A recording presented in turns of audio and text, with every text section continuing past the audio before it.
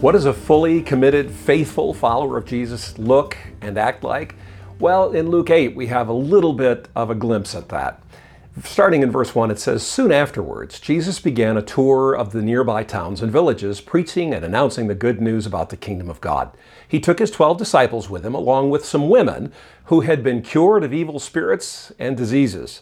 Among them were Mary Magdalene, from whom he had cast out 7 demons, Joanna, the wife of Chuza, Herod's business manager, Susanna, and many others who were contributing from their own resources to support Jesus and the disciples." Now, a little bit of context. Luke starts by briefly summarizing Jesus' ministry of proclaiming the good news of God's kingdom and the ministry of healing. And the 12 were with him. We've grown to expect that. They went pretty much everywhere he went. But isn't it interesting that in verse 2, it goes on to include some women?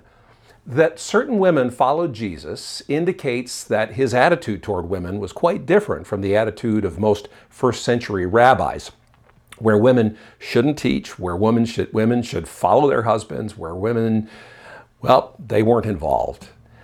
Here were these women who apparently were part of Jesus' regular crowd.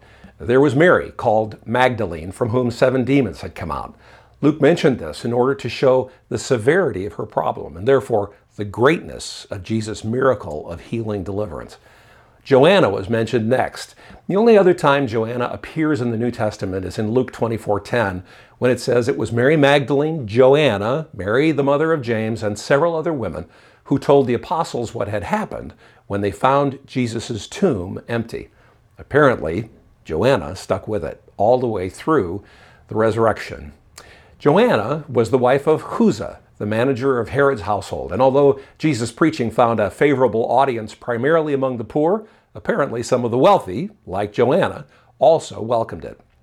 And then the third one was Susanna. And that's the only reference to her in New Testament, so we don't know much about her except that she was there and she was a follower. These women were helping to financially support the ministry of Jesus and the 12 out of their own means.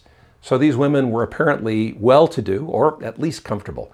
The Greek verb "were helping" is the Greek term diakoneo, from which we get the word deacon, and it really means to actively serve, literally kicking up the dust because of being on the move so much. They were serving. They were a part of what Jesus had going on in his ministry. So these women didn't just give.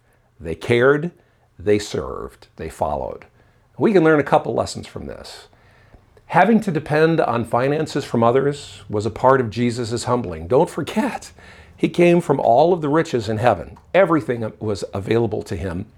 And yet in his ministry, he self-limited to the point where he came to serve, and there was no heavenly bankroll or pennies from heaven to depend on. Others depended on Jesus. Jesus depended on others. For example, all of these women had experienced healing or deliverance or some other ministry from Jesus. No wonder they wanted to follow him.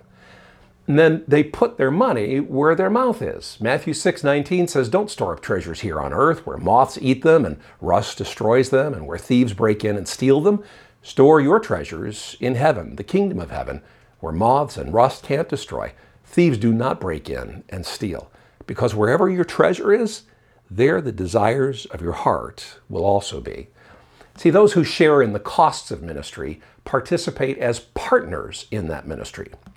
Those women took part in making ministry possible, so also they take part in the reward. 1 Corinthians 3 says, "I planted the seed in your hearts and Apollos watered it, but it was God who made it grow." It's not important who does the planting or who does the watering. What's important is that God makes the seed grow, and the one who plants and the one who waters work together with the same purpose. And get this, both will be rewarded for their own hard work. There's a reward in following Jesus and being a part of what he wants to do. Matthew 10 says, "If you receive a prophet as one who speaks for God, you will be given the same reward as a prophet. And if you receive righteous people because of their righteousness, you will be given a reward like theirs. And if you give even a cup of cold water to one of the least of my followers, you will surely be rewarded." Givers are a needed, vital part of the team. They were Also, long-term vital parts. These women who followed and supported Jesus during the Galilean campaign continued to follow him through to the very end. Matthew 27 says, many women who had come from Galilee with Jesus to care for him, this is at the crucifixion, were watching from a distance. And guess who's named again? Among them, Mary Magdalene, Mary the mother of James and Joseph, and the mother of James and John, the sons of Zebedee. Here's the first indication that anyone who supported Jesus followed him all the way to the cross. Even the disciples had fled, though John returned a small time later. Many women, however, were more than loyal. These women had cared for him. They had invested in his ministry. They are to us a demonstration of what a committed follower of Jesus gives and does and how they live. Lord, we pray that these women whose lives and names were worthy of a mention in the Bible would act each and every day as an example to us of how we as Christ followers should be as well. Lord, help us by your Spirit to be that kind of follower, we pray in Jesus' name. Amen. So keep on following, keep the faith.